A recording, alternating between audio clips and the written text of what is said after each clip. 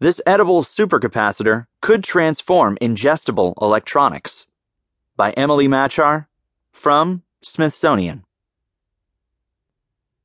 Most supercapacitors, electrical components that store energy, are made from aluminum, graphene, or various polymers. But the materials list for the new ones being developed at Arizona State University, ASU, could be mistaken for a grocery receipt. Cheddar cheese, eggs, gelatin, Gatorade.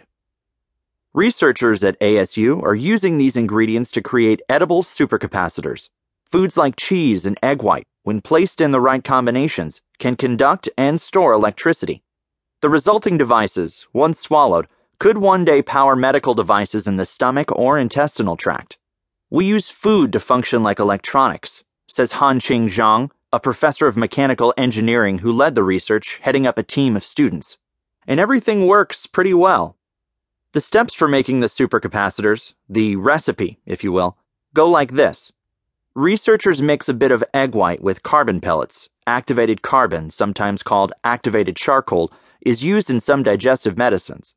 Then add water and more egg white. They apply the mixture to a bit of edible gold foil.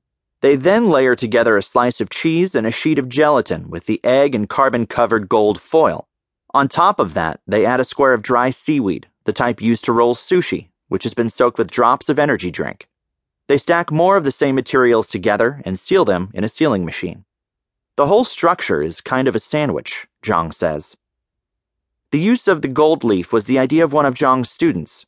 We were trying to think of an edible metal, Zhang says. We had one student from India, and he said in India gold is used to decorate cakes and ice cream. So there's actually edible gold and edible silver.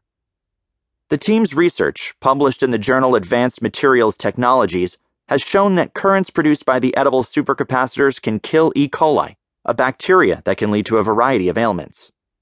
The rate of killing E. coli is much faster than the current antibiotics, Zhang says. The supercapacitor can function as an electronic drug. The supercapacitors can power tiny cameras, which could make it easier for doctors to conduct investigative tests of the digestive tract. They can even deliver certain nutrients or medicines to specific areas of the gut. The edible supercapacitors have the advantage over traditional ingestible electronics in that they are completely non-toxic and don't need to be passed from the digestive tract. They do have to be swallowed whole, though, and as of now, the devices are about the size of a ketchup packet. Gulp? Zhang estimates it will be 2 or 3 years before they have a functional medical device that is much smaller and 3D printed.